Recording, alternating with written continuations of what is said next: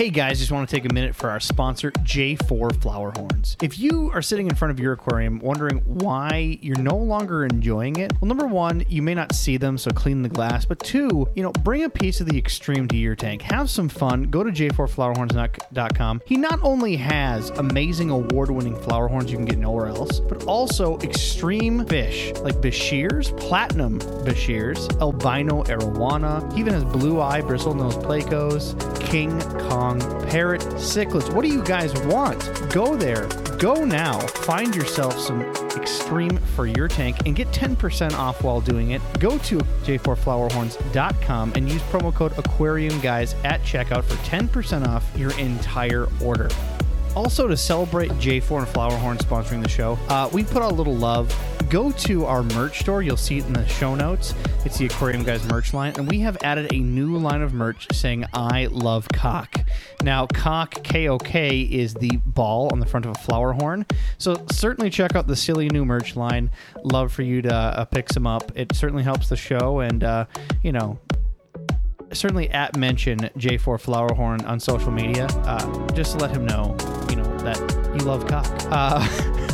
Guys, keep the stories coming in. We want to do a user-submitted story time for Storytime 4. Certainly send those in. You can send them to the Aquarium Guys podcast website. At the bottom of the page, you will find our contact method. You can email it to us. You could send it a text message.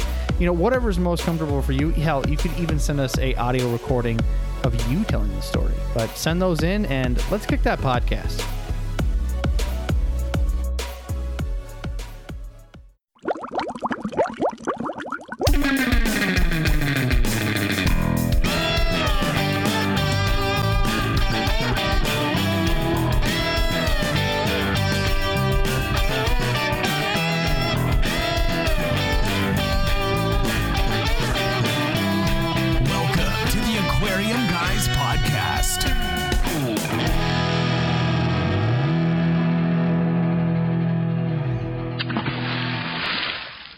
Jimmy, did you bring a pound of nuts with you? Excuse me? Is that a whole pound of nuts? Where did the bag go? I already ate them. You said you'd share, damn it. No, I was just went to Las Vegas and I took some salted peanuts with me and I thought... Wait, did you steal those from Schmelta Airlines? No, Schmelta Airlines does not even offer anything anymore. Well, that's because people are allergic to peanuts and they're not assholes, right? That's right. Peanuts. Peanuts. A pound of nuts. I mean, that's a lot of nuts. That's a lot of nuts. On the plane, they give you like an ounce. Yeah. Well, on that note, I'm your host, Rob Zolson. I'm Jim Colby. And I'm Adam Elnashire. We are happy to have Alexander Williamson from The Secret History Living Near Aquarium. Check out a link to his YouTube channel. If you're not subscribed, do that, right? You already get our notifications for the podcast. Subscribe to him. You got to follow. You got to follow Alex. He is wonderful. Also, my OnlyFans. And your I didn't. Okay, let's talk about that. Can we start OnlyFins together? OnlyFins, yeah. Can we do that? I would be all for that. I'd do a few nudes, wouldn't you, Adam? No. Such a buzzkill. Everything looks bigger in pictures, Adam. You don't understand how much money we could make doing OnlyFins. OnlyFins. Yes. Well, think about that. But Alex, thanks again for coming on, man. Oh, yeah. Thanks for having me. Of course. Now, before we begin, I just want to make sure that you have the clear understanding that I'm not taking this down off the internet. I'm using this recording. And wait, this is live? This is live. You asked for it to be live, sir. I trusted you. I don't know why you're so butthurt, but I trusted you. Past tense. I'm very butthurt. So what is this? This is the third time Alex has been on with us? Fourth, I think. Fourth time. Fourth, yeah. And fourth time's a charm. If you don't know better by now, that's your problem. That's the way I see it. Have your lawyer call my lawyer. My lawyer's in prison, so you'll have to dial to one of those numbers. Well, today's topic is getting burnt out in the hobby. That's not really what a clickbait podcast, but I think it's something that desperately needs to be talked about. Not a lot of people talk about it, and you dive in head first, you get wowed, and then you sit back and you hate saying it because you feel like a bad pet owner, but sometimes you just get sick of it. Like marriage? I hope not like marriage. That was a special case. That was a special case. That was more of abuse, right? Also, did you think feed your face for like 6 or 7 months? Yeah. You get over it. Wow. This is going to be one of those podcasts, I can tell. Oh, it's getting hot in here, ladies and gentlemen. Feed their fish for 6 or 7 months. Oh, well, I mean, we need to get into it from all perspectives. So I'm glad you guys are coming out with full honesty on this podcast because Lord knows we need it. But for those that are listening, if you haven't listened to our podcast live, bottom of the website, you'll find our link to Discord. That's where we do this. We have the new staging studio. People get to ask questions live. Join the debauchery. It's a lot of fun. And find us on Facebook, and you can even find Alexander's page. Is it The Secret History Living in Your Tank on the aquarium group on Facebook, or what is the tag for that? Yeah, it's actually The Secret History Living in Your Aquarium.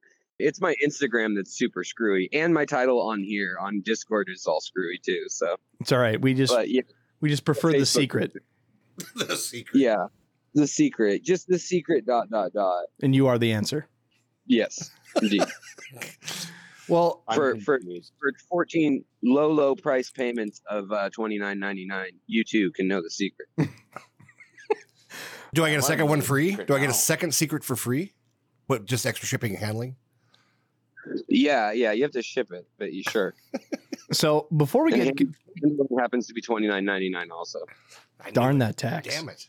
So before we go too far down the rabbit hole, normally we do questions, but guys, we're going to change up the podcast from now on. We're getting so many questions that we're just going to do full-on episodes with just your questions. So if you haven't had your question answered by the time you listen to this, know that it's been read. It's been queued. We're going to answer it, good or bad. Did you say read or ignored? Oh, no, we're going to answer them. Oh, we are? Yes.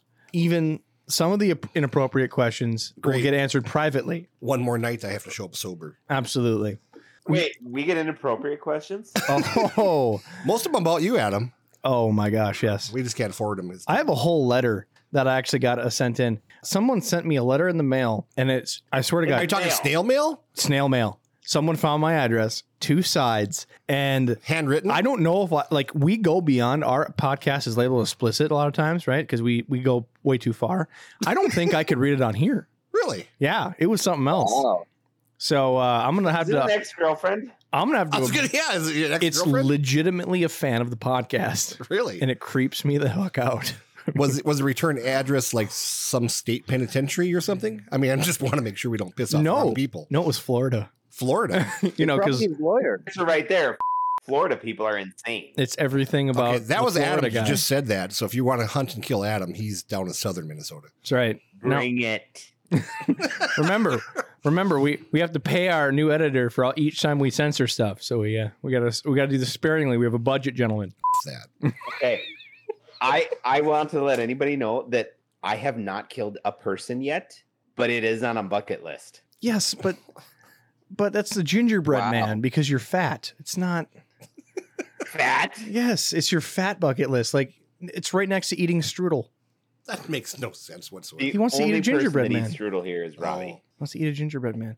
Well, okay, so we have a couple questions before we begin to our topic because, everybody's excited to have Alex in here. How many of those nuts can you... Nope, that's the wrong question. Well, I just want to know about the letter now.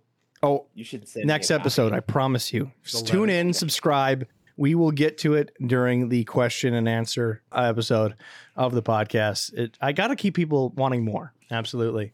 After the lawyer reads it over. I am Florida man.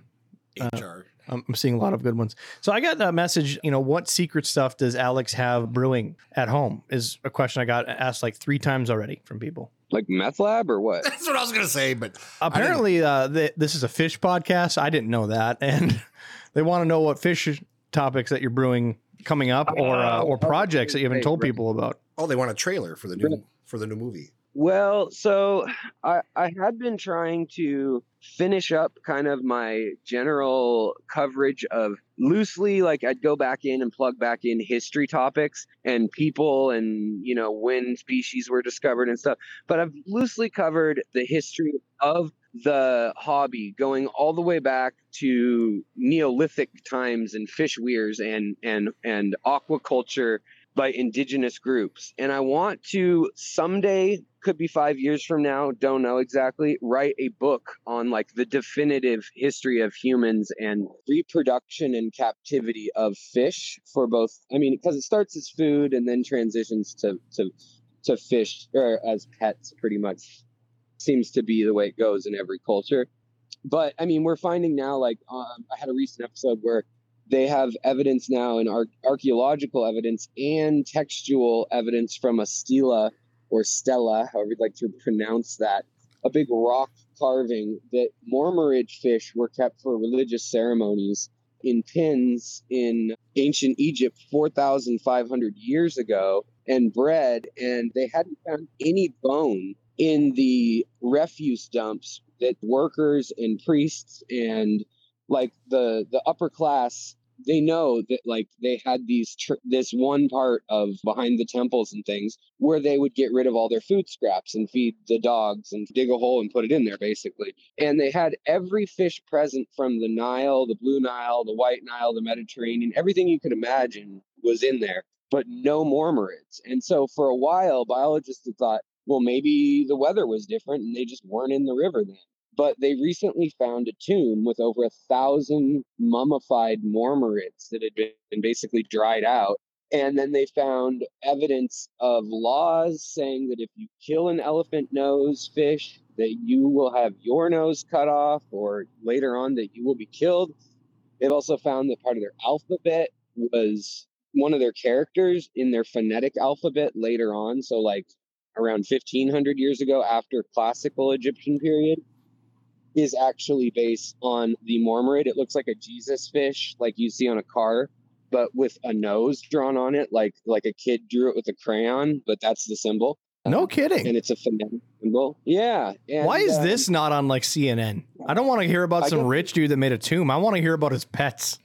Right? Yeah. Are you sure it's not like crocodiles and, you know, all sorts of crazy stuff from sub-Saharan Africa too? I feel like millennia from now, Jay Leno's tomb is going to be filled with cars, and all they're going to talk about is Jay Leno for some reason. I'm just wondering or if all these fish are just snacks. Whoever builds monuments, you know? Right. But I mean, if you think about it, if you're a rich dude in a pyramid or in some sort of tomb, what's a better thing than take a flat fish that's already flat, make it into beef jerky for a snack for the afterlife? Delicious. Right. That's not what they did, apparently. Right. Adam, you agree, right? Well, yeah. I feel like the Mormarids were not necessarily food. They're probably there for, who can fathom that? So that's just it. There's no bones found in the food piles anywhere. And we know that they're an electrical fish, right? Well, around the same period as this, it's coincidence, and it's, 800 miles away, 1,200 kilometers or whatever it is away. In Babylon, in Mesopotamia, in modern day, basically Baghdad, but they have what we call the Babylonian battery, which are Leyden jars. They're copper with citric acid in them that they knew how to basically get a 9-volt battery worth of energy out of these terracotta jars and pots.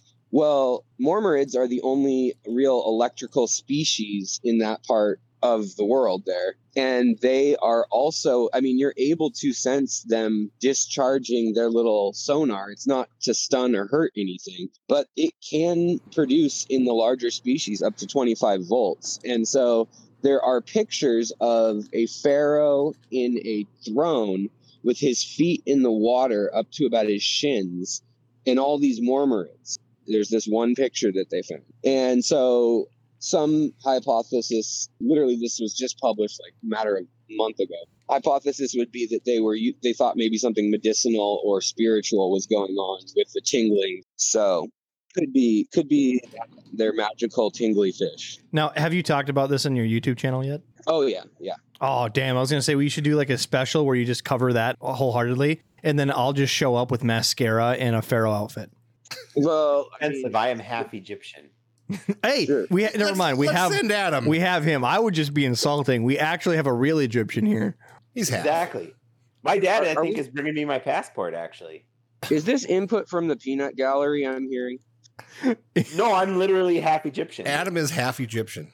I'm half Egyptian, a quarter Irish, and a quarter Norwegian. I feel like I want to get something poisonous if I'm going to have Adam on, though, because he's got real good track record with them venomous and poisonous animals. He does. Exactly. Octopus, blue ring. Yeah. He does, because would you like a fish, Jimmy? Well, somebody sent me a story they wanted me to cover about the Mediterranean dolphins, I think it is, that are eating pufferfish to get high. Like they get pricked by them in their mouth and then they get all like tripped out. And I would do that. Oh, basically- please. I would do that. Please come back on to talk about that with us. Oh yeah. I I've mean, always wanted to try fugu pufferfish. yeah, I mean, I think that would straight up kill them. But then again, I mean, dolphins are big, so I need to look into what species it is.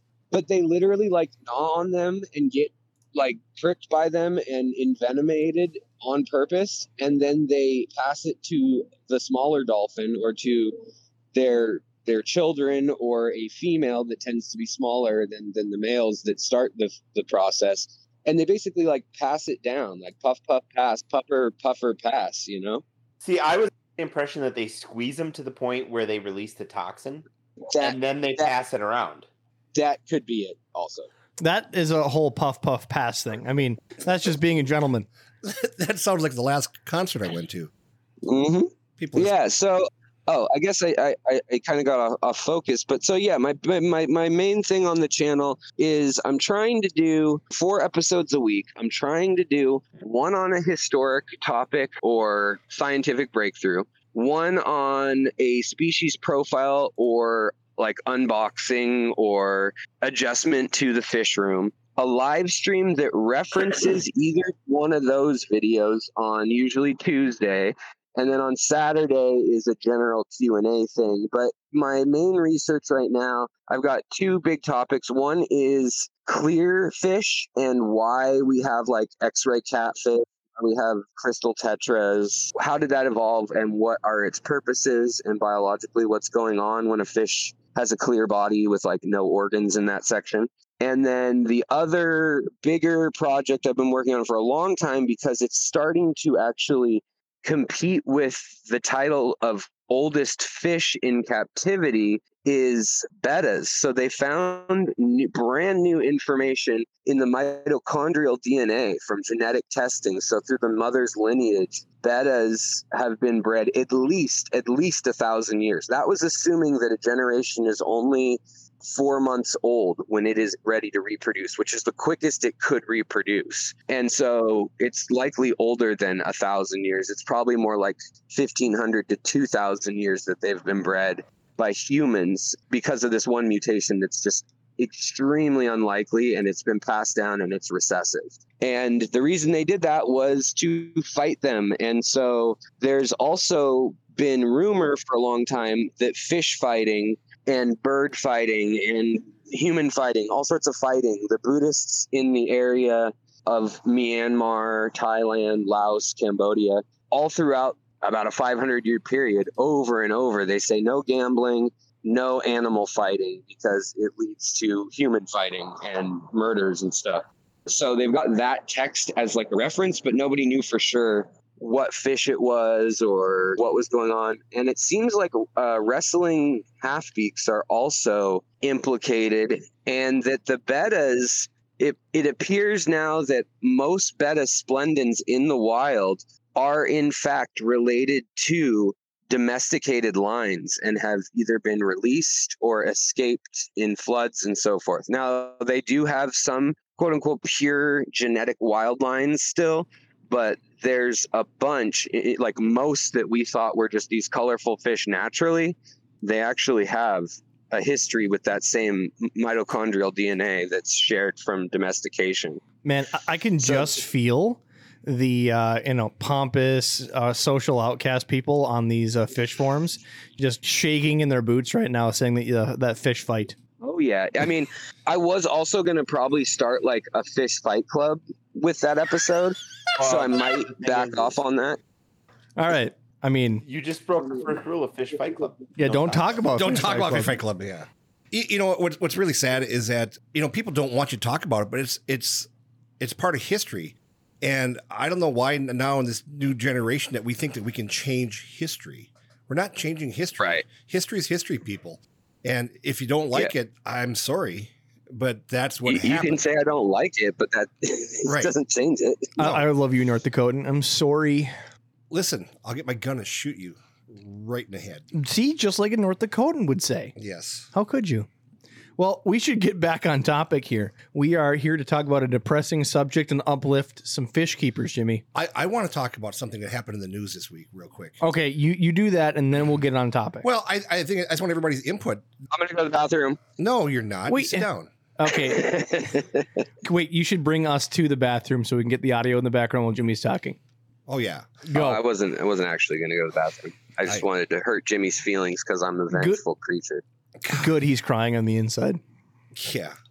Yeah, if I'm crying on the inside, there's going to be blood on the outside. No, I just want to talk about the poor man in Cape Cod. It was in the news over the weekend. The poor guy that got sucked up by the whale, people. Do you want to talk about this? Do you want to talk about how whales are mean to us? I haven't heard any of this. You have not heard this. It's like a real They're Jonah not story. fish, though. It's actually happened over by, where was it? Hashtag not fish. Cape Canaveral? Yeah, it was Cape Cod, somewhere off Cape Cod. Cape Cod off Massachusetts. A guy was out just grabbing spiny lobsters. He dives and grabs lobsters off the boat. And as as soon as he jumped in, all of a sudden he gets knocked around and everything went dark. And a huge whale had swallowed him or got him in his mouth. And he was in the whale's mouth from 30 to 40 seconds. And finally the whale breached and shook his head violently and threw the guy out. I see and a picture crew here. apparently saw him getting thrown out of the whale. Like, so there's no doubt. Like, was he in the mouth? Like, did he just make it up? Like, the crew on the boat saw that like his dive apparatus went out of contact for a minute, and they were like, "What the heck's up with that?" And they were trying to figure it out for a few seconds, and then the whale came up and spit him out. Yeah. All right, so I pulled up an article. The gentleman's name is Michael Packard, 56 years old, and again, lobster diver. He has false quotes of saying, "I could sense I was moving. I could feel the whale squeezing with his muscles in his mouth. I was completely inside. It was completely black. I thought to myself, there's no way I'm getting out of here. I'm done. I'm dead." All I could think of was my boys that are 12 and 15. Wow. So here's a question. Would he go down the esophagus of the whale? Too big, you think? Well, I already did research, so I knew you would have. I knew you had this under control. Their actual esophagus is not near big enough for a human. It's like 9 inches or something like that at max on like a full-grown humpback. And a sperm whale could eat a person, they theorize. But a humpback has a very narrow esophagus for the reason that they don't want them to swallow. I mean, it would be bad if they swallowed like a seal whole, because they have claws on their fins and stuff, and they can teeth and all that, and they could really do damage in the stomach. And so they purposefully, they eat smaller things, or if they're a whale with teeth, not baleen, then they would take bites out of those things. But most whales, they do the filter feed thing, but these do lunge feeding, and they've got a ginormous mouth. I mean, plenty of room for a person in there or a few people, but there's no way that it would have gone down into the esophagus. Plus, there's a sphincter there that I'm sure the whale would have been constricting, which they do whenever they close their mouth, like to swallow, just like we do. When you swallow, you constrict your esophagus, your sphincter in your esophageal area. I guess you have like 2 or 3, so. Okay, so we now can confirm with science, largest blowjob of all time. Wow. I like the quote. You probably have to pay the editor a little bit extra money for that. I'm just saying. I think that's facts right there. Hashtag not a fish. I mean, well, you've gone this far. If so you think about this, you've gone this far. Just say it. He's a spitter. He's not a swallower. Clearly, the whale was. Yes, of course. Edit that out. They're refined creatures. All right. That's the nail in the coffin there. But see, I knew that Alex would have some crazy information that, about this. I just knew he'd have something on this. I mean, this is his job. He's good at what he does. Yeah. It was the first thing I wanted to know. I was like, wait a minute. Why would a whale swallow him? So it was clearly just completely accidental. And actually a biologist discussed it in the Atlantic, and they were like, it's probably the equivalent to a human eating a fly, like with a bite of soup, and you'd be like, "Oh, what the heck," and spit it out, or a roach or something. Yeah, I don't know if it would be alarming. Did he have any scuba gear on, or was he just snorkeling? Because I mean, if you had scuba gear on and you had that metal, yes, he had scuba gear. So yeah, I mean, if you got scuba gear and you're banging around inside this whale's mouth with all this gear and it's metal and it's scratchy and he's blowing bubbles up his Yeah. butt. I mean, yeah, he probably just want to hawk the loogie out. Well, and the other problem was, so he had jumped in, but he was at 47 feet down when he got swallowed, He was like on his descent, and he was going down. And so when he got brought back up to the surface that quick, they were a little worried. They didn't know exactly how deep he'd been, and so they were worried about the bends. That was their primary concern. So Yeah, they had him in the hospital. There's pictures of him like with all the wires across his chest and all the shit. I think he tore up a knee, if I Man. remember right.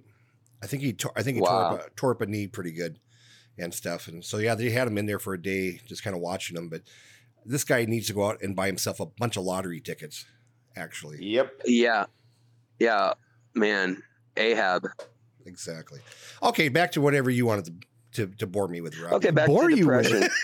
Bore you with this is a real subject that our listeners need help with, Jimmy. With So being is getting burnt out? swallowed by whales. Come on now. Damn right. Okay, we did cover the essentials first. So I think we should all take a moment and tell people a time where we've been burnt out in the hobby. You want to go first, Jimmy? I tell you, the first time that I almost was suicidal is I imported $1,800 worth of fish, and some airline that rhymes with Schmelta, January, it came into Minneapolis, and they said, we're probably not going to get them there until tomorrow. I go, it's 30, I think it was 31 below actual temperature. And I said, is there any way you can take them inside at least? Because in Minneapolis, they have a warehouse, but the doors stay open because there's forklifts going in and out. So it's very, very cold. I've been in there several times.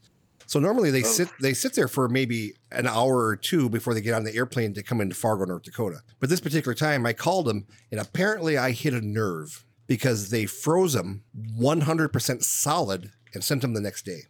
Oh, $1,800 worth of fish. And that's a point where I said, you know what? I think I'm done with this. And it took me over 4 months to get my money out of this airline that rhymes with Schmelta. That was the point I was just ready to throw in the towel. You have this great grandeur. I mean, all this stuff was pre-sold. It was going to go. I lost all that money, but worse yet, killed all these fish for no reason whatsoever. Get rid of the tanks, flip out the fish room, Start drinking. just no more. Find another hobby. Right. Play canasta at the VFW. Exactly. And so I totally get, I mean, there's times too, and especially this time of year in summer, when all of a sudden we decide there's an outside, especially up here in the Northland where we're stuck inside for 6 months out of the year.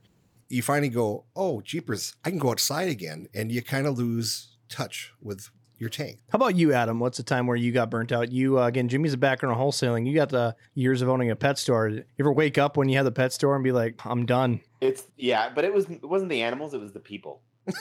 It was just no, serious. I do believe not you. understand how constant it is with people, and it's the same stupid questions. Even if you tell them the answer 2 minutes before, they ask the same questions. And I got burnt out from the people way faster than I did with the animals. Like the people kind of ruined my day. Well, how about being a hobbyist on your own? There's got to be times where you're just not in the effort to do some water changes. It's just becoming a chore, and you're losing touch with your aquarium. When when does that happen? The only time I ever felt that was when I went and I bought discus. This guy in Hibbing was moving, so I drove all the way to Hibbing. I picked up dinner plate sized discus, just Ooh. these massive, beautiful discus. Right?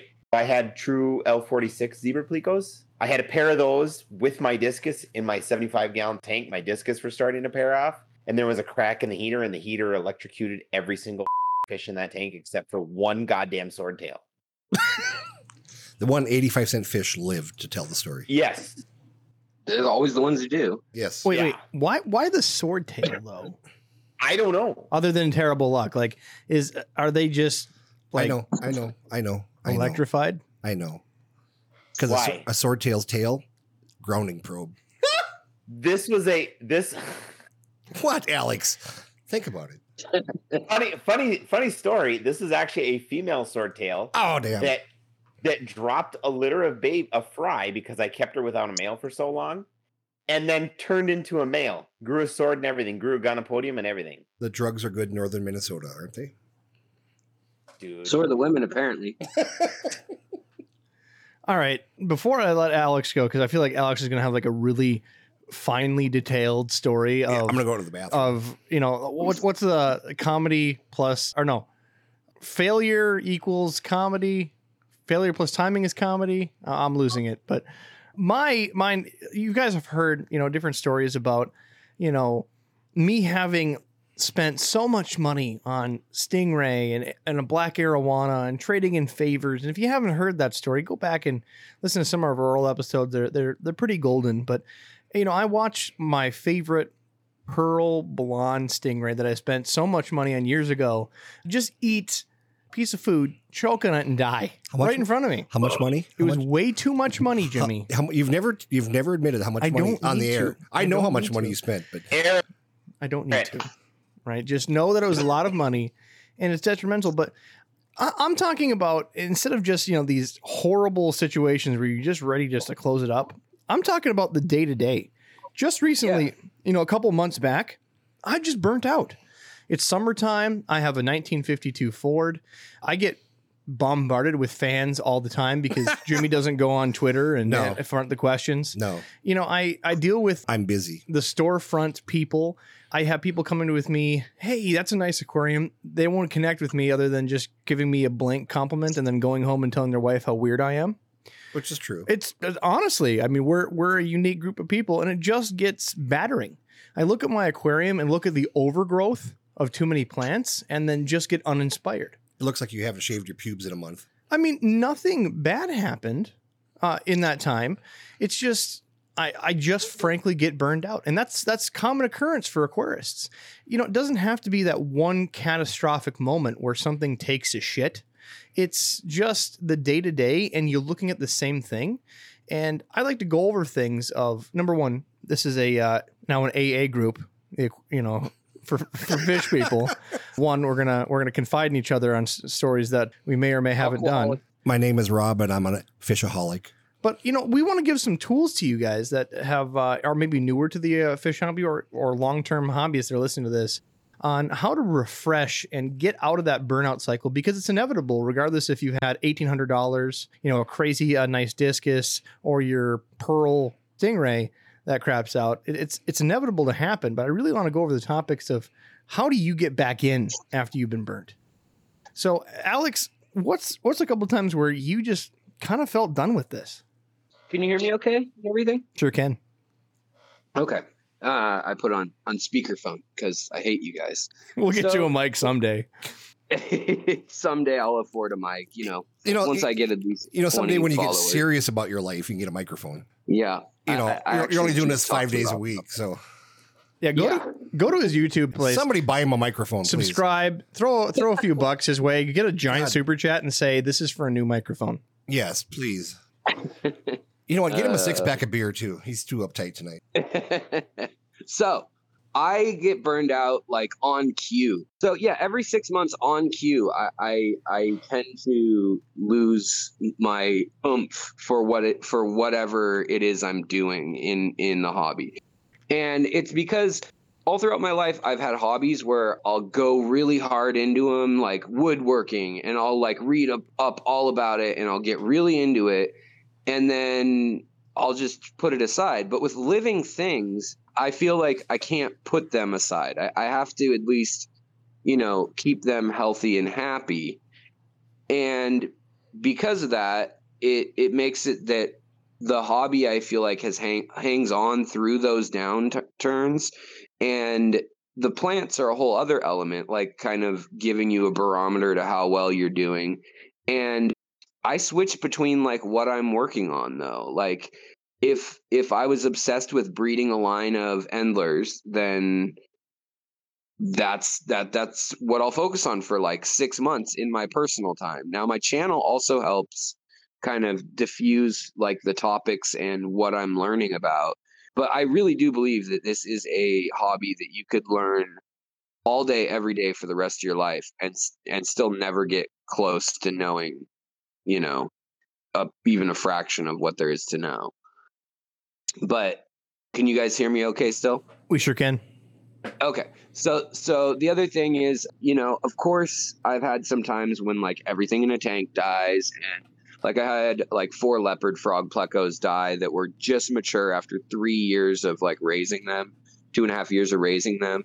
That was rough. I raised them from the time I had like 20 of them, and they were tiny, tiny little babies that I paid $5 a piece for, but I had a bunch, and most didn't make it that first month. And then beyond that, some died. And then, you know, like in the long haul, I had like 4 or 5, I think it was at the time. So that was, I mean, I can see how like when you're shipping fish or you have a tank collapse, or maybe you get Colmenares or something like in all your tanks or in a bunch of tanks, how that could be really, really rough. But I think the more common burnout is just people having things they need to focus on in their daily life, and having video games or their spouse or their kids, or maybe they're in a soccer league or whatever, like just something else takes up time in your life and begins to take up the focus, and you're just kind of tired of the same old with the fish tank. And that's when it's time to like try a black water tank, or, you know, try salt water. God forbid, I've never had to go that far, but well, I think it comes down to being predictable in yourself as well. If you've seen how you treat yourself on other hobbies, you know, understand that you're sampling life, right? You're trying out, like I bought a 52 Ford. I'm not known to be a car guy. This is an adventure that I decided that I wanted to get into, much like when I was a kid and saw my grandma's tank and I'm like, I really want to do that. I am now a 30-year-old kid that saw a pickup and be like, I really want to do that. It's just how life is. Be brave enough to suck at something new. I think that's the best way to put it. Be brave enough to suck at something new. But when you do, you know, do it smart. I see so many people like, I'm going to get a 350-gallon aquarium. Nice start, right? I'm going to get piranha because I know nothing about it. And you see intro failures. And we even did a whole podcast about setting yourself up for failing. But in burnout specifically, you could do something and not understand that in 6 months growth on that, and understand the feeding habits, understand the growth of the fish, and you burn yourself out just trying to maintain and adapt for something you didn't do research for. That's one thing. But just the mundane water changes, making sure that you're keeping the glass clear, making sure you're doing filter cartridge changes, just daily upkeep. It's not a lot of work, but when we're busy and get distracted, like you said, by other things, we forget to take care of that ecosystem that we just absolutely loved 6 months ago. And we know that in probably a couple more weeks we'll be on track, but you have to keep yourself on a schedule.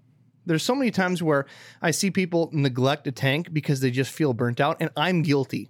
I'm very guilty. I'm literally looking over I'm just coming out of a burnout phase, which I think is why this topic is so fantastic.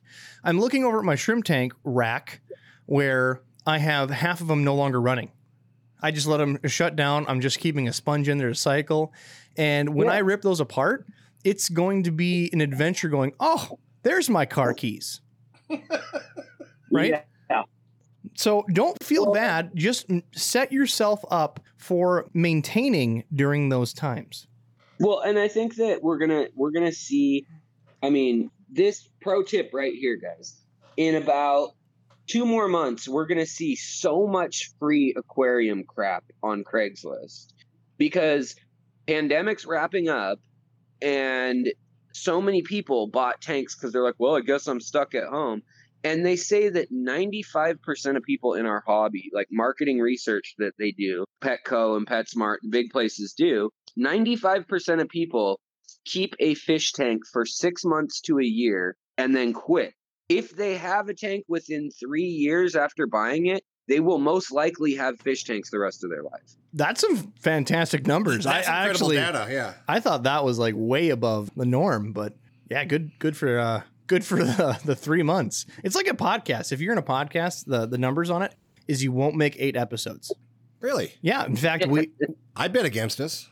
Right? You bet against us. We wouldn't make 8 episodes. That's the average. If you can go over 8 episodes, you have beaten 75% of all those that attempted it. So we can quit. And thank you and good night. Ring. Wow. No. Let's go get some dolphins and some pufferfish, and we'll call it a night. Right? I mean, just think about how many people try to do YouTube.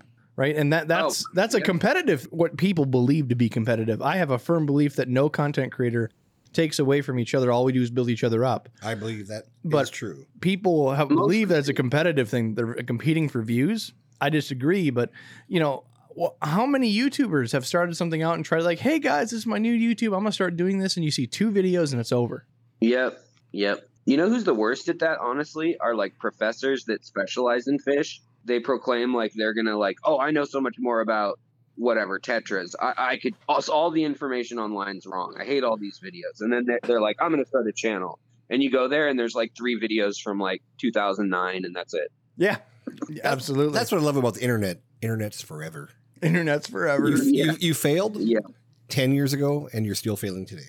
Right. Like I told this pump joke on one of our episodes, and now that's my nickname. What? Oh, good old butt pump. So Mr. Butt also Pump. have another life hack for your average viewer, listener. I don't know. They could be viewing the radio, I suppose, or their phone. But try to get into. I mean, here's a challenge. If you're really, really fed up with your tanks, like you think you might be getting out of the hobby level, tired of it, try going filterless, depending on your fish. If you're fish or like discus or something, don't do that. But I mean, if you've got community fish, even like angelfish and tetras and gouramis and bettas and danios and whatever, try going completely filterless. Let it get clogged with your neglect and plant the heck out of that tank. Add more and more plants until you think there isn't room for plants. Let it look like a jungle where you can't even see your fish. And honestly, if you've got a good substrate base down, most of the methods I've seen, whether there's people like Father Fish, there's Diane Wallstead, there's Dustin's Fish Tanks, there's Lucas Brett's, all of them have different ways, different substrate combos that they've gotten to work without filters just fine. But essentially, if you have a place for the waste to settle down and out of the way, and you have plants to deal with the nitrates and nitrites and ammonia, and you can bring yourself to feed fish that are over a certain size. I mean, I have certain tanks where I've gone 4 or 5 months without feeding like little Sundadanios or CPDs because they can live off the little copepods and things in the tank. And so before you give up, like sometimes you'll find the magic in the hobby when you realize that tanks aren't supposed to be this like crystal clear, hermetically sterile area of perfection. Like any body of water you go to other than like a hot spring or something is going to be a mucky, muddy transitional zone of weeds and junk. Like, it's our tanks can look like that. That's okay. They don't need to look like, Takashi Amano, like desktop books. I'm going to one up that. What helped for me during one of my slumps was transitioning away, and it wasn't just the fact that I was sick of tanks at the moment. It wasn't the fact that it was inconvenient during my super busy times of my life where there's transitions or stress and I didn't want to think about my aquariums. It was the fact that I opened my monthly bill for my electricity, and it was just during that weird COVID peak we had, and I had a $500 electric bill. Yes. It wasn't that then it became no longer a burnout of tanks. It made me look at it going, that piece of shit isn't paying rent. Honestly, right. It was resentment at that point. So it wasn't just going filterless. It was me unplugging the aquarium. So instead, I got creative and I found a new way to enjoy some of those things. So they're no longer costing me rent. So you took the money, went to the casino and doubled down. Right. So what I did is I went filterless in some of the tanks, completely filterless. I went heaterless on everything I possibly could. Shrimp don't need heat, right? Yep. White cloud mountain minnows don't need heat. Rice fish, most of them don't need heat. So I just started going down the list. A small bedroom, honestly, even if you heat 4 or 5 tanks in a small bedroom that are like 40 gallons, they'll heat like 2 to 3 times the amount of tanks around them. They act as heat sinks. So like that room will stay whatever temperature the majority of the tanks are, Now, that's true for most places, but I'm in the ass crack of Minnesota, and everything gets cold, even in my basement, my rooms. Yes, it does heat up the room quite a bit, but I'm paying a lot for that heat. So having cold water species is a real knockout for me. Yeah. The other thing that worked out for me one time, I still do it. I have a rack of tanks. So I'll have 6 tanks, and I will do every other tank with a heater. And the two, and because my tanks are so tight, they're touching each other, and that heat will radiate, and that will keep it maybe 6 degrees warmer than it would if it was actually just room temperature. And so if my tank there is 82, that one's probably 76. So that works very well for me. And it also, like it helps when you got that big goddamn bill. The other thing that Rob did too that he didn't mention is he put in one pump and ran the airline all the way around his room and unplugged all the other pumps that he had. It was somewhere around like 14 air pumps. Yeah. That I pulled. It was incredible. Not to mention the heaters and the hang on the back filters, the canister. Right there at the end of the table, Jimmy, the canister filter's been unplugged for a while now because that was the moment where like I pulled it out, put some plants in, and I'm like, good luck, buddies. Yeah. Now, Adam, you did the same thing too, didn't you, at your store? Yeah, when I bought the store, there was hang on the back filters on every single tank. Ooh. There was 46 tanks on the wall, and they also had under gravel filters. So I basically unplugged all the hang on the back filters, put in sponge filters on top of the under gravel filters. Everything was cycled basically because of the under gravel filters. And I want to say I dropped my electric bill $600 in a month. And who came to visit you after that happened? Oh, the electrical company did, because they weren't sure why the hell my bill went down That's so much. right. After being the same consistent-ish every month for 15, 20, almost 20 years, then all of a sudden it dropped $600, and I go, that's what I did. Oh, I have to come break some kneecaps to make sure that they still got you. Well, no, they were wondering if I somehow bypassed the meter. Wow. The other thing that's sorry, old timers, but getting LEDs. Honestly, the LED versus like silver halide or silver oxide or any of the nickel, whatever, doesn't matter what it is. Any light other than an LED is going to just drain energy compared to the new LEDs. Just nothing compares. I went from having old T5 kind of lights, ended up switching them out with even getting a highlight, like a Fluval 3.0 Planet Plus, which isn't a cheap light, and it does use a good amount of electricity for an LED. But it puts out near like 200 watts or something, and it's only 18 actual used watts like being used. So I mean that's crazy. And you can do a whole rack of several shelves if you mount that high enough. And that highlight setting will also, heat the room just slightly, but it will heat the room a little, and it will allow plants in 4 feet by 3 feet of space in a rectangle to grow if you get the big size. That's actually, I think, 36 watts if you get the big one. But it's a huge difference. Now, I have heard, and I have no idea, I think this is totally baloney, but I have heard that they're trying to develop an LED heater, which I have no idea how that would even work. And I've heard this a couple of times, and I thought this is BS. And now I just start recently hearing about it again. Has anybody else heard about this, or is it just BS? That's its sole function, or it's a light that happens to also use the excess ballast of heat for your aquarium? No, I heard about this, and it is actually the LED like little cathodes that they're putting in essentially like a tube. So it's supposed to, and this is like some of the weird designs I've heard of, supposed to like a UV light where they put everything condensed around and they pump over top of the light to sterilize. This is supposed to pump over top of high-powered LED cathodes. So they produce the heat and then warm the water as it goes through. Wow. But I thought that LEDs don't put out a lot of heat. Well, they don't traditionally, but there are some that do, and there are some now that they're using tungsten and other metals in the diodes that can take a lot more heat than the way they traditionally have been made. But I mean, it's kind of like lasers too. Like a laser can be very bright without using that much energy. But a laser can also be strong enough to like burn holes and stuff if you do want to put the energy in.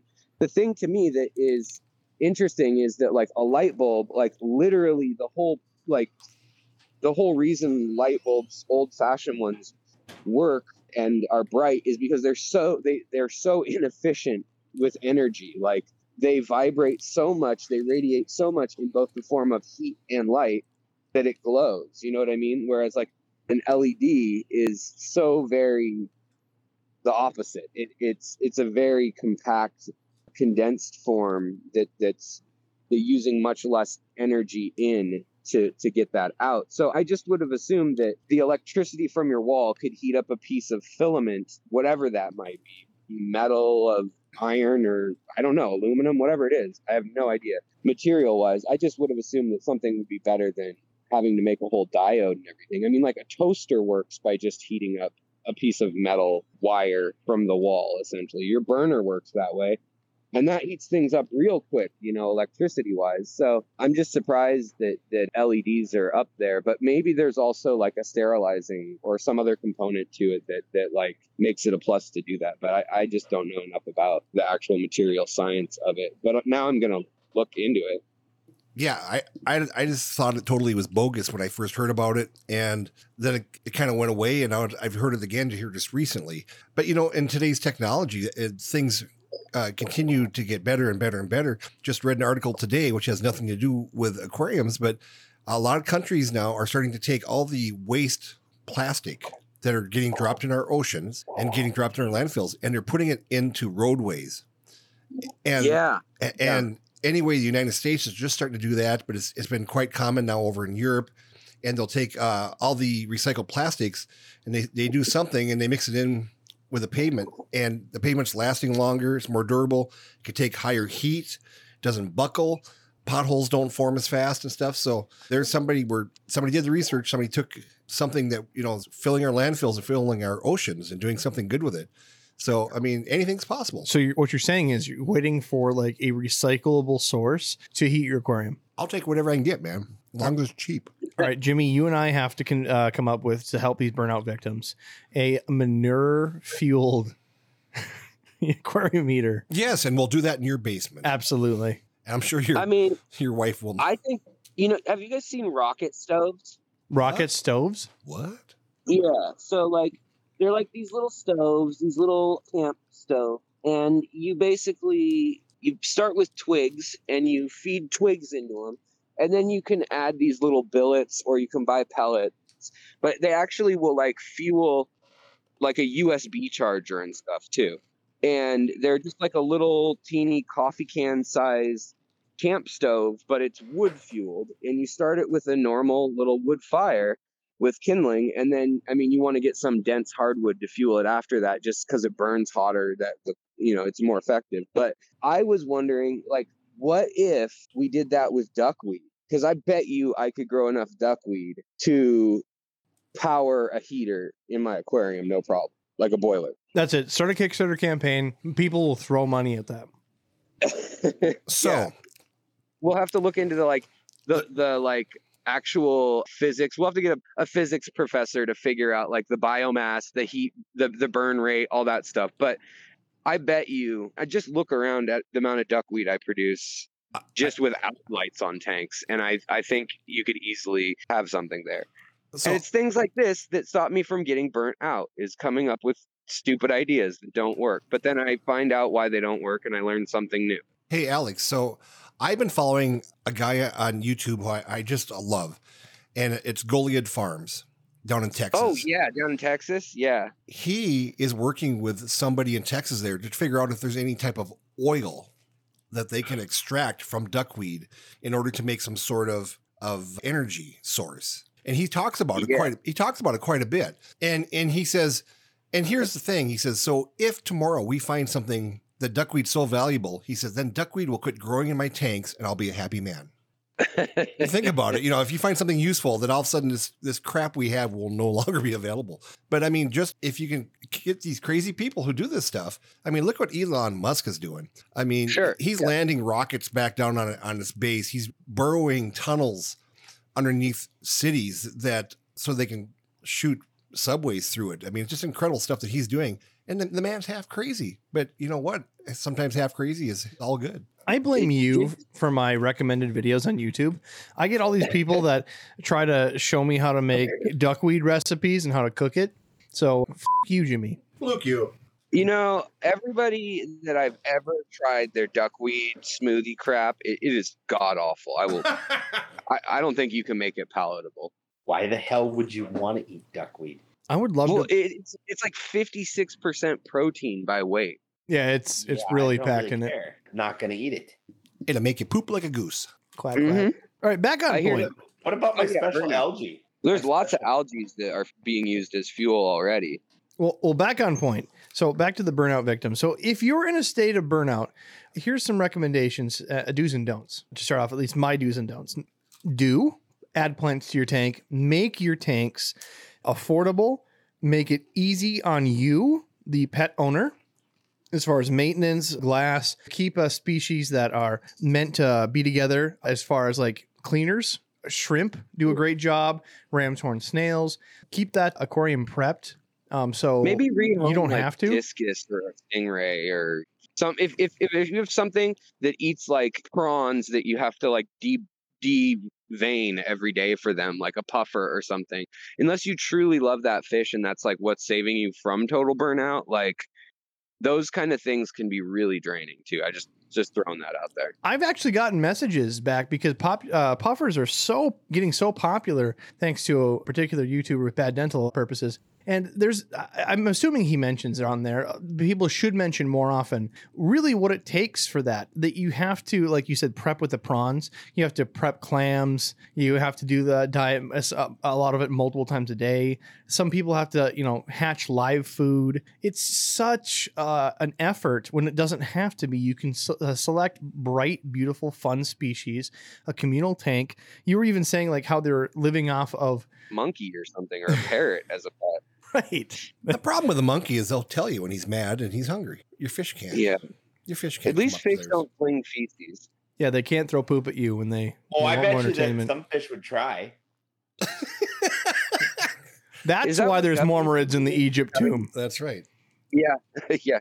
I think guppies are doing the same equivalent with their babies when they're mad at you. I would think like antler guppies would probably be the ones that throw feces. Just guessing. 100%. They probably would. So set yourself up, and then as far as maintenance goes, because that's the hard part. You've set yourself up for success, but you still have to do it. Even if emergencies come up, keep yourself to a schedule. Create in a schedule on your phone. Alert yourself that, hey, it's been 3 weeks. It's time to do a water change. It's been a couple days. Did your fish get fed? Have you inspected them to make sure everything's going okay? And we're not saying to overfeed them. Keep a schedule. If you're not feeling it, the schedule will at least help to guide you to not forget about them when it's so easy to do when it's not on the top of your mind and you feel drained on the hobby. I have to say too that like I've made some of my craziest discoveries in our hobby, just personal epiphanies that from when you're burnout, from when you're just like tired of it and you keep going through it. And the other thing is like if you're breeding fish, that's a whole other level of stuff. And I think a lot of people, especially because of, I've contributed to this problem, I'm sure, by showing people like, oh, you can breed for profit. And obviously that's true. But your average person, like you have to be passionate about fish first, then want to breed for profit, and then have somewhat of a knack for it and educate yourself and do it smart. But so many people go buy like 10 tanks, and then they've got like an extra tank for this, and they've got a grow out tank, and they've got 100 angelfish that aren't quote unquote doing anything for them for a few months, except eating food.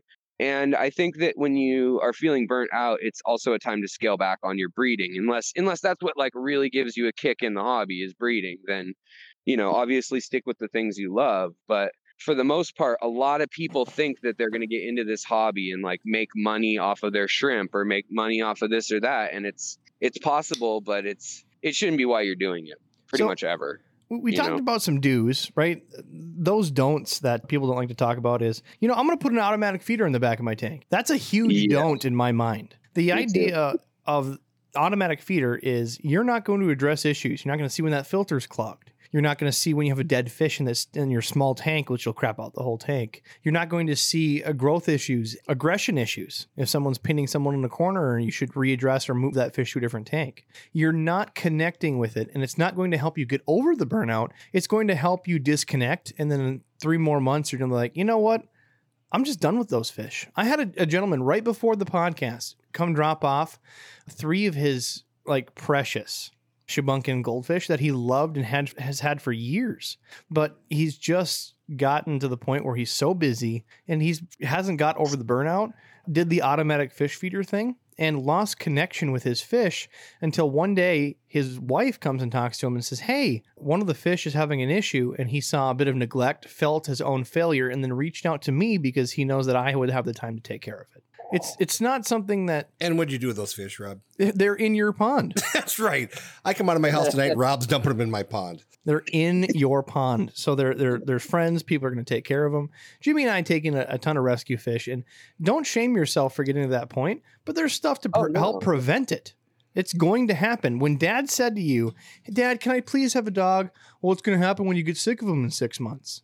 Yep. That's a real thing. It's going to happen in everybody's hobby. It's just you have to prepare for it and set yourself up for success. Yeah.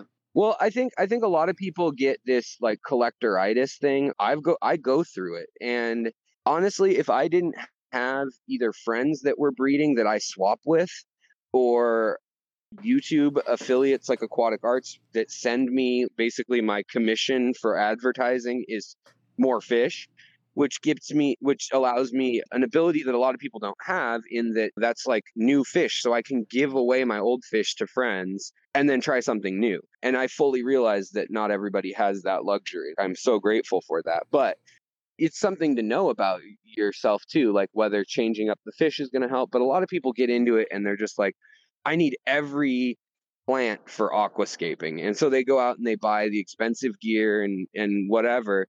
And I think sometimes the more you spend and the faster you grow in a hobby, the less you value it. I've been in this hobby 27 years, if you count like being a kid breeding guppies. And I mean, I've never owned a tank over 100 gallons. I would love to, I want to, but I know realistically that there's a good chance I would get burnt out on it and not keep up with it if that were like a showpiece tank that needed to look immaculate all the time. The other thing that comes to mind, and I think Adam probably can attest to this, if you're feeling a little burnt out on a Saturday afternoon in the dead of winter, stop by your local pet store where everybody's hanging out talking about what they're doing. And It doesn't take long before you get excited about it again, because you're going, hey, I didn't know Bob is doing these laser beam guppies, or, somebody's doing these platinum angels. And all of a sudden, Platinum rice fish that Robbie took from my house. So yeah, there's so many things that just having somebody there to talk about it helps tremendously. And don't be afraid. There's another don't. Be afraid to rotate your fish. Alex, you hit the nail on the head when you said swap meets. Find places where it's okay to swap out your fish and it's accepted. It's okay to, take that fish you've had for 6 years that might have a long lifespan, or even a fish that you've had for a few months, and find it a better home. You can find friendly swap pages. You can find different clubs to go off of. You can even find a group that you can create at your own local fish store. Yeah, a lot of people think like that they're failing if there's this taboo, some fish keepers, I've felt it before, like a stigma of like, oh, they got a fish and it got too big for their tank, idiot. And sometimes that's not the case. Sometimes you don't want a 2-foot long pleco, but maybe someone with a 150-gallon tank, that's exactly what they need, you know what I mean, or want, or whatever. And so if there's people out there, especially, I mean, a pleco is an extreme case, or a red-tailed catfish, those are kind of obvious oops type things. But I mean, when you talk about silver dollars or like pacus or the real like monster tank busters that sometimes people do get into deep, there's no shame. Like it's if you can't take care of it or aren't taking care of it because you don't like it anymore, or you're like you're burnt out, like spite for it. Yeah, you're burnt out on it. Then give it to someone who's not. That fish deserves that, especially those long living fish. I can't tell you how many times I've heard about quote unquote this asshole fish. and I'm done with the aquarium hobby. This asshole fish did this. This asshole fish did that. And like you'll hear about the crazy Jack Dempsey that someone got, no one told them about at a pet store, and now I'm done with the hobby. Don't let that asshole fish get between you and having fun with this. Find a place, because there's people like me that love assholes. Yeah. Wow. I do. You're just talking to, when we started the podcast about a Dario that you bred. Oh, that was mind. Yeah. That was Yeah, just beaten down fish, and I want that pretty bad. Yeah, I mean, speaking of, yes, I created an asshole. I created a Batis that's an asshole, and hybrid species like flower horns or black Haitians that have been crossed with green terrors and stuff are some of the meanest fish out there. Hybrids get this thing called hybrid vigor, and sometimes they get both bigger and more aggressive, or sometimes they can be more docile. It can go either way. But yeah, I created recently some Batis that are hybrids, and they're terrors. I can't put anything in with them. No shrimp, not even guppies can go in with them. They attack them.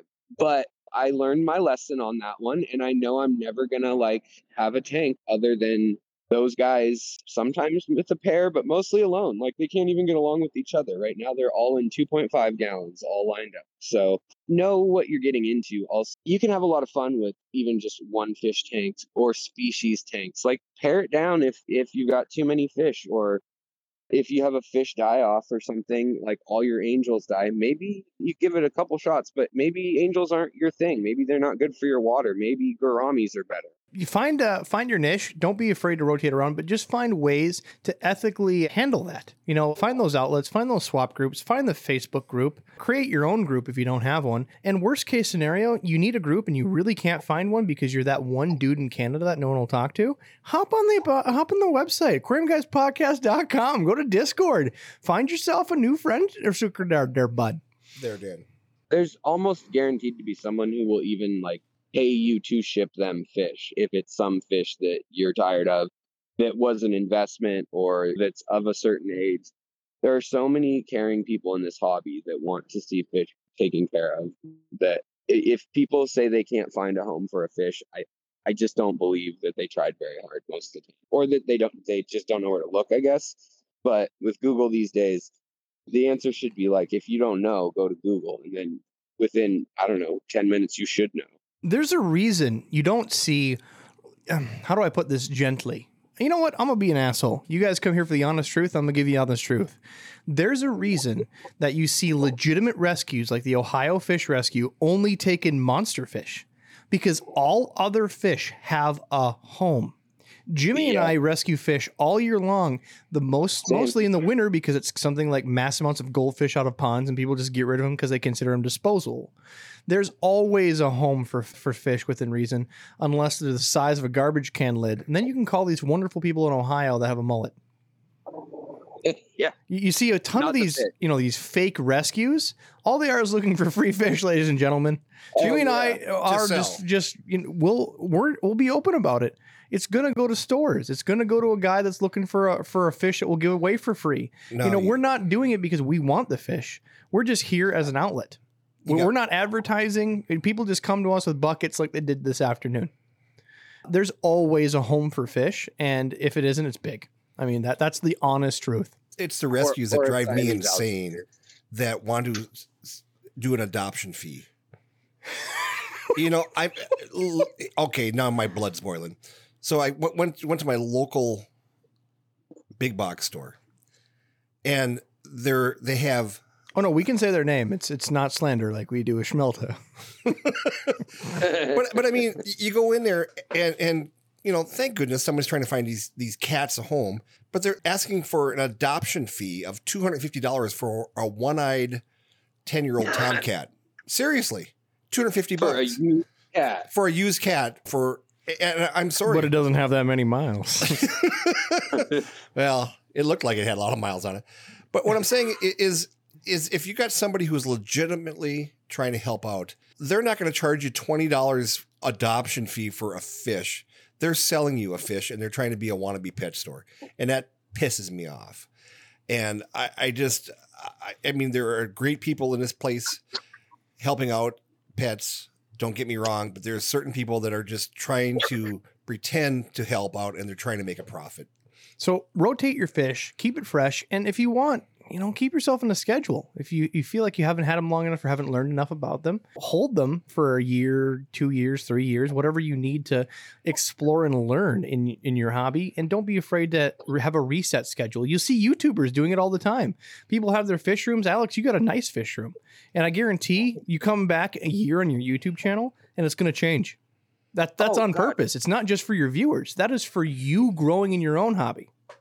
Yeah, and literally it's part of why I have a channel, is so that I realized early on, like, man, I want to explore a lot of things. And this is, even if I had a channel with 500 subscribers or whatever, 100 subscribers, that would be 100 people that might want to trade fish with me. Or because the other thing is, I don't know about most people listening, but I don't have the money to go buy retail price fish all the time. Anytime I'm excited about a new fish, I'd be broke all the time. Yeah, not when your Dr. Pepper costs $10 a case. I mean, yeah, exactly. Come on, priority, people. But yeah, like, there's no shame in it. And if you look at my channel, people will say, what happened to those macrostomas that you had? Or what happened to the Borelli pistos you had, or whatever? And some people will kind of like say it almost like, haha, I caught you. You killed them or something, And it's like, no, I traded them. And that's why I've got these like giant haplochromis now or whatever. That's a really great way to benefit two people, is swapping fish out and changing things around. My channel, every 3 months, it looks like a new fish room, with the exceptions of a few fish my panda loaches, my shrimp, and a few guppy lines and nanos of choice. Everything else kind of changes. So the only thing that doesn't change is those feeder guppies that I'm staring at in my 60-gallon. I'll take them all back then. No, I'll give you half. That way they can have room to multiply again. The front half or the back half? Oh no. Get ready for like 200 fish, Adam. Dude, if that happens. No. You think your tank? Yeah. It's happened. You're cutting my fish in half? No. Wow, you are a dick. What do you think? It's called chum. So, gentlemen, there's some fish with good names: chum, crappie, mullets. Man, see, there you go. Any other recommendations that you get that help get you guys at a burnout? Honestly, I think what helped Jimmy is having fun with his fish room. He likes to challenge himself by trying to do things he just can't seem to ever do. Like, he'll get a bug up his butt and he'll decide to rearrange his fish room and then start trying to breed plecos. So get a bunch of caves, have a good time. And even if, he's flipping me off right now, but even if he fails, he's having fun with the challenge. I think that's how Jimmy really enjoys his fish hobby, is everything's just a new challenge for him, and he doesn't really realize it. He makes jokes like, oh, how much money did it make me and all this, but it's his adventure in his basement. Well, and I think that, so my entire channel is based off of that same concept. It's the secret history living in your aquarium. And the idea was, if I was in a goldfish bowl trapped the rest of my life, what would I think about? And so then I kind of extrapolate that off. Okay, an aquarium. No, hold on. A filter. You do have a meth lab in your basement, don't you? That's like the people of like, if I was on a tropical island and I have nothing better to do. Yes. I mean, home arrest makes you do crazy things. No, I'm just kidding. But no, it started with the thought of like, okay, so say you're sitting in the aquarium, and then you wonder, okay, where did this glass that makes up the actual aquarium come from? China. Okay, what economic issues are impacting the price of glass right now? What's impacting the price of silicone and putting those pieces of glass together as aquariums? Oh, skyscraper construction is causing us to have less aquarium glass available that's low iron. Why is there low iron glass? Why is there iron in glass, period? What's the metallurgy behind that? Oh, Egyptians kept fish and worked glass, and then we lost the technology. There's this endless trail, and some people find it, I found it in history and science and biology, but some people do it with carpentry. I swear some fish channels, like Serpa Design, for instance, like Tanner is a half fish and reptile channel, and the other half is like a DIY craft and carpentry channel. Maybe that's your fix. Maybe you need to build mahogany or teak faces for all of your critter cages or your aquariums, or maybe you want to restore Victorian era or Art Deco or whatever, Euroframe aquariums. There's just so many different things in our hobby that you can branch out and still that way at least get out of bed and cover your basics of feeding your fish, changing your water every couple of weeks. And really if you have like 40 aquariums or 30 aquariums or 20, whatever it is that's beyond doable in a few hours, then you really, really should think for a few years before you get to that point, in my opinion. I'm at 24 now, and this is the first time I definitely feel like, wow, vacation's gonna be different. Like I can't just leave these fish. But even when I had like 10 tanks, I could still leave for a week. It was doable. And I think those are important things. Like, just don't overexpand yourself in the first place is important if you're listening to this and new, because it's so tempting to go get a free 90-gallon tank that's, right up the street and free. But are you ready for the work that's involved with all that? So, just scale things as you go. And then that way your workload should be, as we've already talked about, as efficient as possible. And if that's the case, then you can put in as much or as little time as you want, and it shouldn't be much more work than like household chores or any other kind of pet that you may keep. So the moral of the story is tell your dad that, yes, you'll take care of him in 6 months and it'll be your responsibility, and then follow through. Yes. Adam, you got any last remarks? You know what I always did? As dumb as it sounds, whenever I was starting to feel burnout from pet store or whatever, You became a burnout. No. Oh, okay. I just would sit back and look at like the simplest fish and just watch it swim for like 5 minutes and then I'd try to get that childlike wonder back, or watch a pair of green anoles, because those were one of my first lizards I ever had, and I was breeding like Europlatus, and just watch the behaviors for 5 or 10 minutes. Just take 5 minutes and like zen out with your stuff, and then you'll get it back. That's what I've noticed, at least. Yeah, or go to nature and get some inspiration from like trout or koi or whatever. Get some references for what made you love those things in the first place. I love that, going back to basics. Think that first time that it captured you to an aquarium.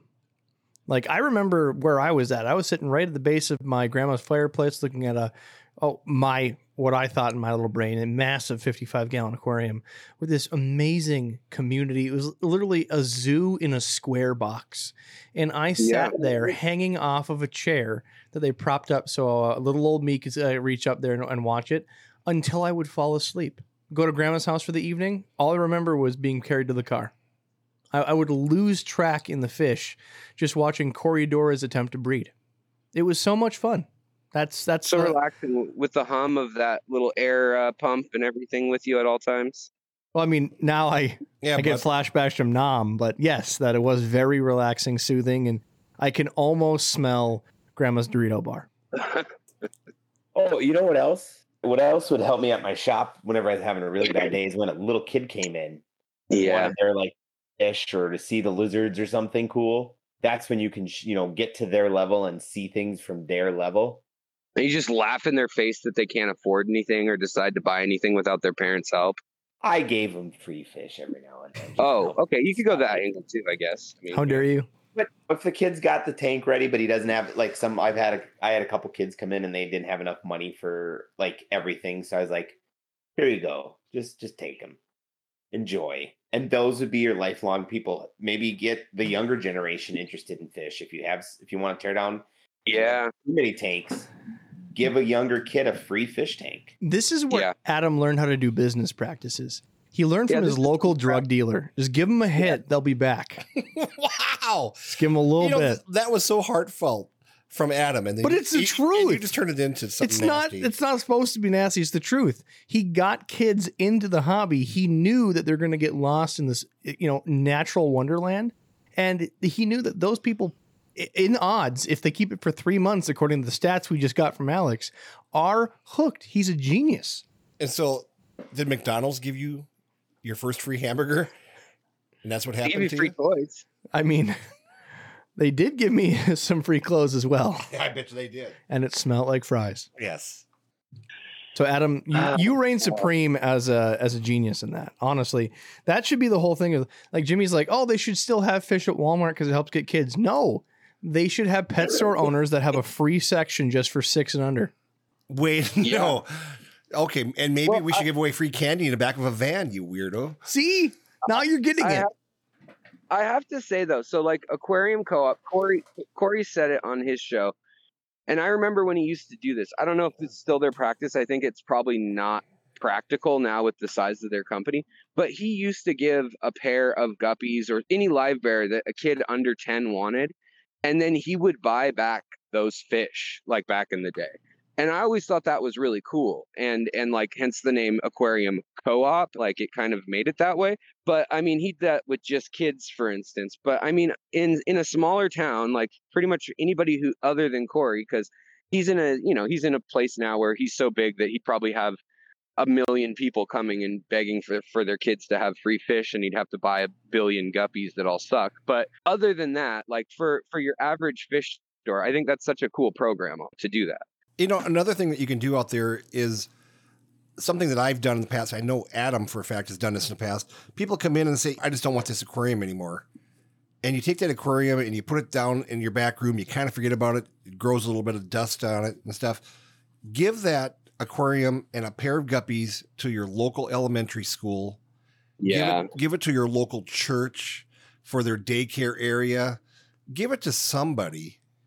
Prison. In prison, you don't know who you're going to inspire. No, in prison, they're going to break the aquarium glass and they're going to shank you with the glass. Yeah, that's going to backfire. It's going to backfire. Well, that's why it's tempered, so it breaks in tiny pieces. Oh, exactly. Right. But yeah, anyway, I really think that to give back to the community is essential. And like what Corey used to do, or maybe he still does, good job. I think that's a great thing to do. And I know Adam has done it in the past. I know I've done it in the past. I know Robbie's done it in the past. Yeah, it's the classic old family local run. That's what made local fish stores great. Those kinds of things, that community that you can't get anywhere else.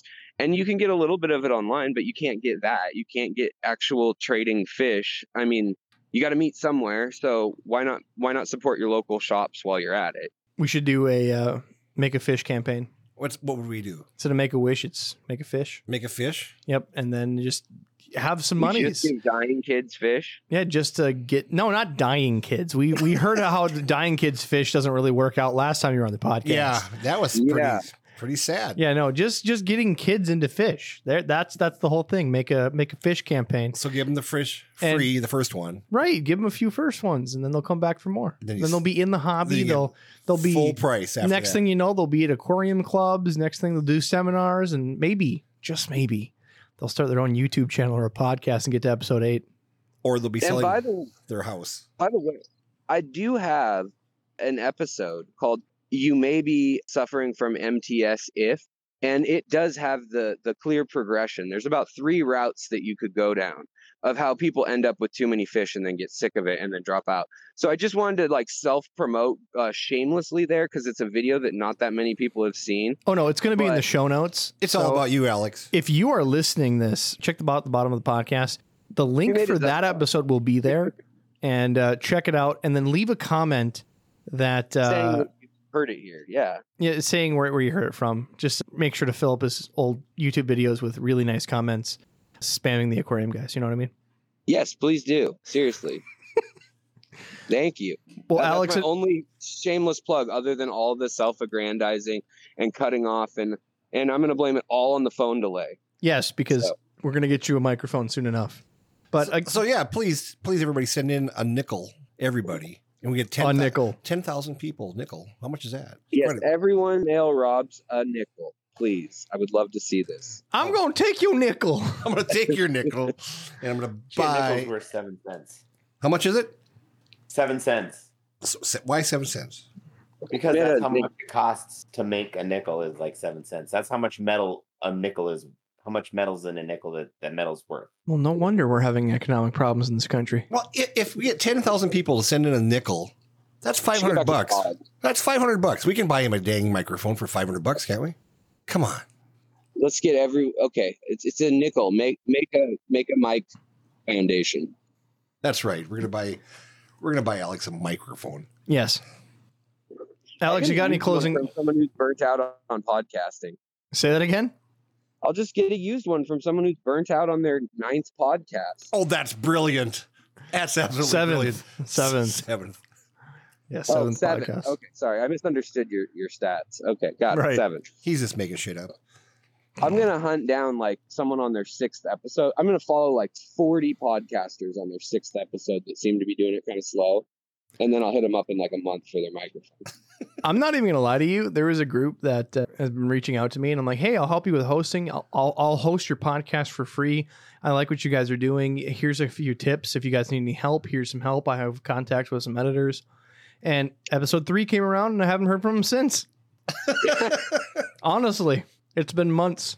Sad deal, but yeah, if you guys want to start a podcast, just message me. I'll help you out. I'll do free hosting for a while. The first one's free, guys. First one's free. The second one, you got to give us a microphone for Alex. It's just a deal. There's like a restaurant over here called Paradiso. Chips are free, dinner extra. Paradiso. They know what's up. Anyways, Alex, any last notes? I just gave a whole bunch. I'm going to shut up. Okay. Thank you for having me. Check out the channel. Oh, you've been had. Check out the channel. You Get will this have- damn fool a mic. All right? Do it. A nice mic. A nice mic. Not just a shitty mic. And, get your kids hooked on fish. There we go. Till next time.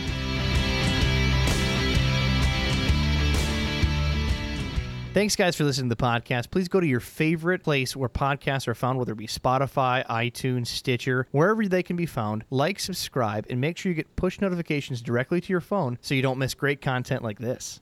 So we now can confirm with science, largest blowjob of all time. Would you like a fish, Jimmy?